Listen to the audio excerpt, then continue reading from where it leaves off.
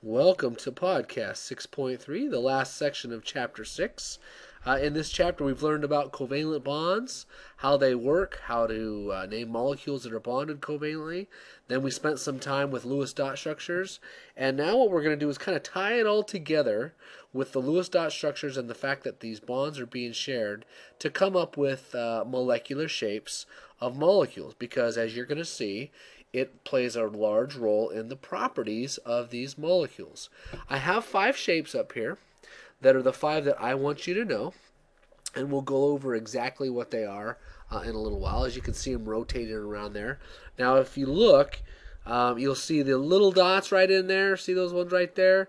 Those are free electrons. You can see them over there. And then the sticks, of course, just represent bonds. So this all has to do with this thing called VSEPR theory, valence shell electron pair repulsion theory. And if you think about an electron cloud, imagine 8 electrons on the outside in the valence shell, and what are they doing to each other? Well, hopefully you're thinking they're repelling each other. And so that repulsion is what gives the molecules their three-dimensional shape. So VSEPR theory is simply predicting the shapes based on the repulsion of these valence electrons. And the nice thing is if you can draw a Lewis dot structure, which you can predict these 5 shapes simply based on the Lewis dot structure. But there are a couple things that you need to know. Mostly you need to know about the bonded pairs and the non-bonded pairs, because the shape is dependent upon what those valence electrons are doing around that central atom. Are they bonded or are they unbonded? Because that's going to make a little bit of difference. And just as you can imagine, the idea is that electrons are negatively charged, right? And since they are negatively charged, they're going to want to be as far apart as they can be from each other. Now, the tough thing about this is we're drawing Lewis dot structures on a 2-dimensional surface, but we have to try and think 3-dimensional. And that's what I like about these little animations that I pulled off a website somewhere, is they kind of give you a really good idea for how they are in a 3-dimensional space. And so that's going to be your challenge, is to kind of try and imagine the shape.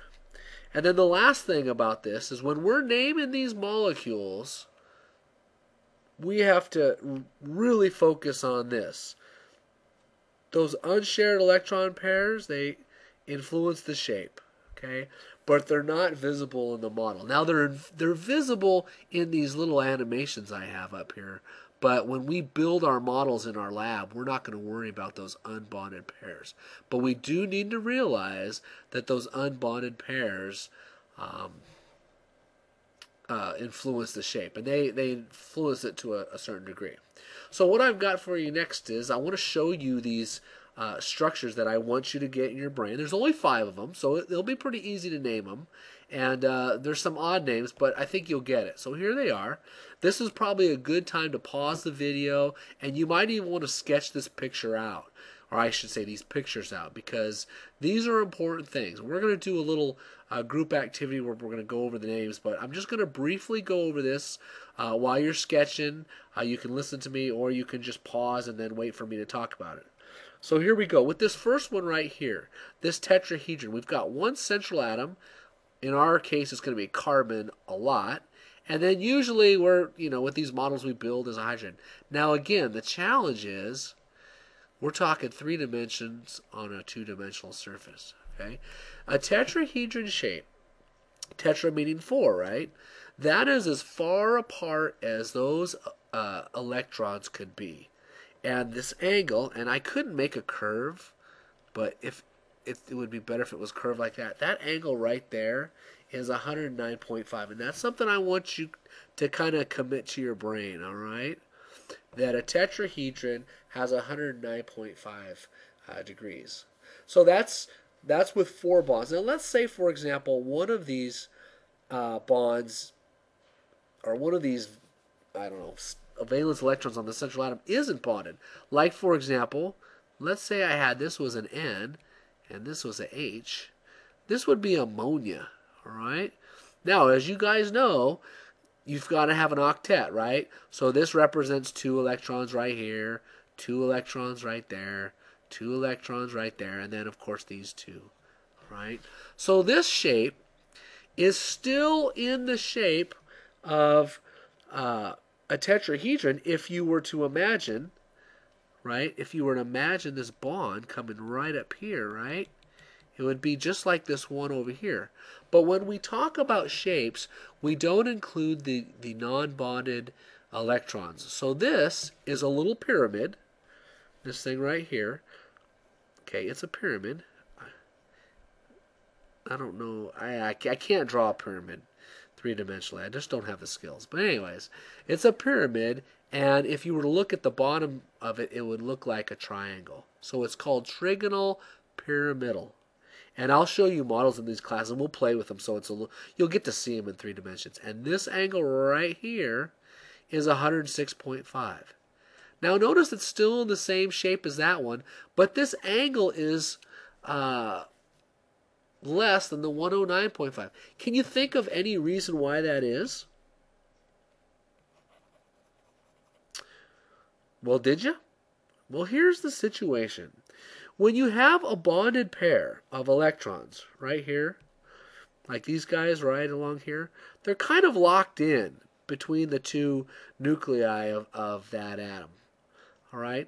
But what happens is when we have an unbonded pair, this electron cloud or this unbonded pair takes up a greater amount of space than a bonded pair. And so what you have is it kind of forces these other bonds. Oops, that's not what I want to do. It forces those other bonds to bend down more. All right, it forces them to bend down. Kind of odd, right? Well, let's look at the next one I want you to see. This bent shape. All right.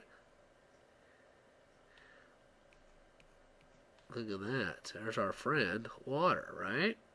Now, this is a really tough thing. Again, the electrons are still taking the place in this tetrahedron. They're still taking place in that spot. All right? But there's 2 pair of electrons. Notice the angle right here. Look at that. It's even less than the 106.5. Why? Well, think about it. Those electrons are free, so they're taking up more space. And those electrons are free. They're taking up more space. So they're really squishing this angle right here even more so. I hope that makes sense. I know it seems kind of weird. It's hard to imagine on this 2-dimensional surface, but we'll play with these models and you'll get a chance to see it. All right. Here's another one. The 4th one, trigonoplanar, like boron trifluoride. Okay. Now, boron is an exception. It doesn't need... all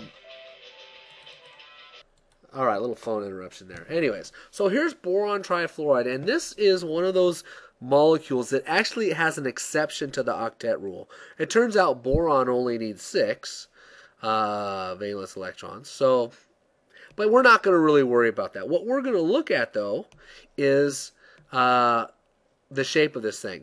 Now, it would be great if I could turn it on its side, because you would see a bump there and a bump there and a bump there, all right? And you would see just some lines, okay? Because it's on a plane. It's a flat plane. And so this is still a triangle, right? So it's trigonal, but since it's, if you look at it sideways, it's on a plane, it's called trigonal planar. Okay, so we have 4 shapes: tetrahedron, trigonal pyramid, right? Bent, trigonal planar, and last but not least, a linear shape. Something like what you're breathing out right now. CO2. All right? And so any type of linear shape is going to be 180. Oh, I didn't talk about this one. This is 120 because what's a 300, a circle divided by 3 sections, 360 is 120, right? So there you go. So those are the 5 shapes I want you to commit to your brain. I would like you to know their angles also. And Get those drawings in your journal. We will have a little activity where we'll get to play with these a little more, and hopefully it'll make sense to you. Now, why is it important that we know these shapes? Remember, these are covalent bonds. Well, there's a couple reasons, and I want to show you those right now. It turns out that the molecular shape affects the properties because with these shapes you can get polar or nonpolar bonds. For example, up here, if we look at, let's just go back to electronegativity. All right, let's just say carbon was 3.1 and oxygen was 3.2, and I just don't know what it was, but these guys are equal and opposite, right? So this thing is non-polar, right? This no molecular dipole, that means nonpolar. Now here's water though, and if I haven't already shown you this demo of water being polar, you'll see it in class, right? This was the more negative side, this was the more positive side. You can see the little delta positive, delta negative. So water is a polar thing, and what that does is that causes some properties to behave, or it causes molecules to behave a certain way. Remember what we said about ionic compounds, like salt, right? Well, they were had a very high melting point and boiling point.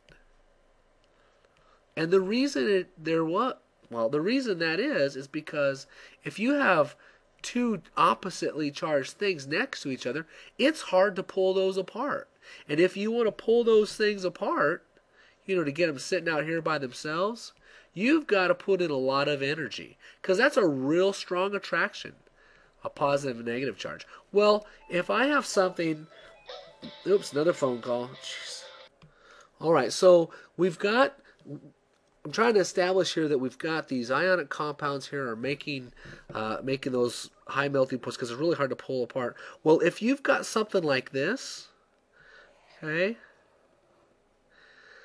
the polarity is gonna definitely affect how hard it is to pull these apart. Imagine another water molecule like this.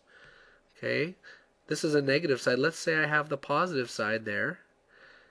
Let me keep the colors consistent, right? The negative side, and then imagine those lined up, all right? Kind of like whether it's a solid or they're kind of close to each other in a liquid. And you can imagine a whole bunch of those surrounded. It would be well, not equally, but it would be also tough to pull those apart.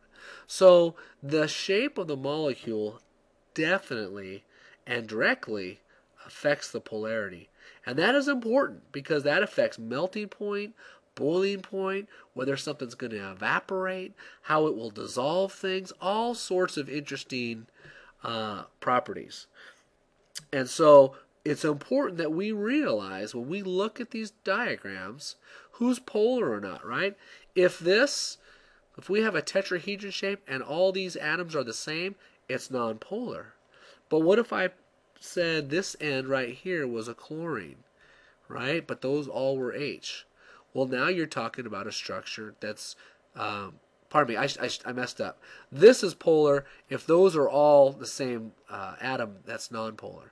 Okay, this thing right here, just because of this electron pair, is going to be polar, no matter what. Same with this. It's going to be polar. This thing, it depends on what these outside atoms are. If they're all the same, nonpolar, but let's say we have a chlorine there instead, now it's polar. Same thing with something linear. If we're talking about like HCN, remember when we drew that? Oops, that's a terrible N.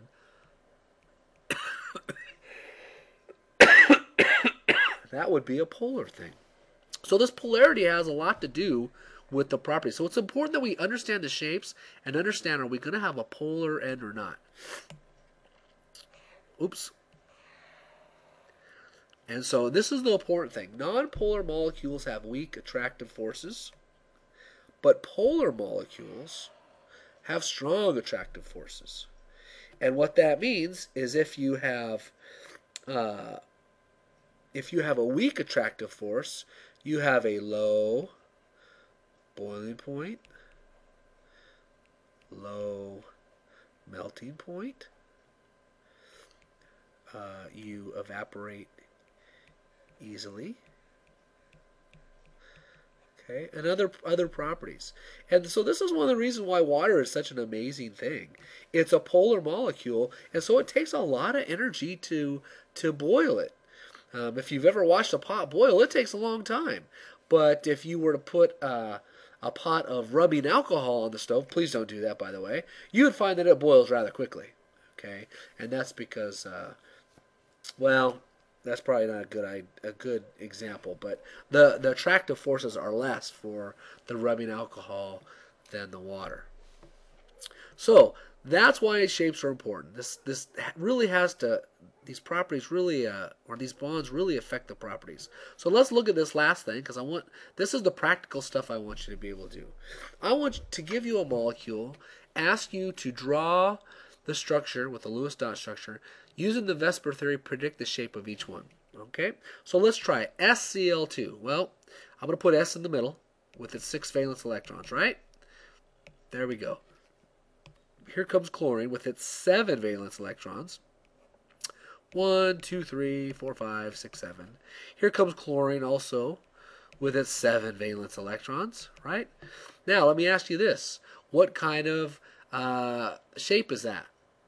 Hopefully you didn't say linear, right? Because it's not. Yeah, it looks like it's linear, but look at these two things right here. What do we have right here? Non-bonded pairs of electrons.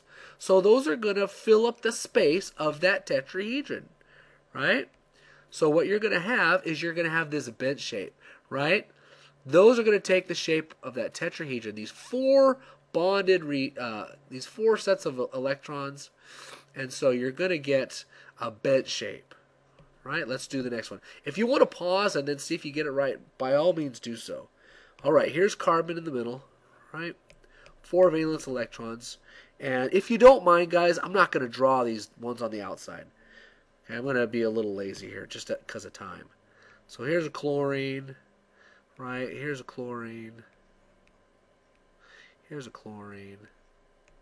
And here's a chlorine, right? 4 bonded atoms, all the same, next to it. What's that going to be?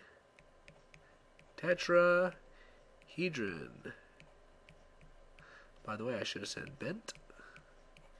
Okay, and then last but not least, SO3. S in the middle. Double bond O, O, and O. Alright? What's this going to be? Trigonal. Planar. Trigonal planar. Notice this is not sulfite. If it was, it would be a little different. Now, just as a quick review, what kind of angle are we going to get here between these guys? 104.5. What kind of angle here? 109.5. And what kind of angle here? That's the only one I can really draw. 120. All right. So there you have the quick and dirty VSEPR theory. Why molecules, why their shape affects their properties, and we will do an activity in the lab where we'll play with this stuff and try and see it in action. Again, like always, if you have questions, please ask me tomorrow. See you later. Bye.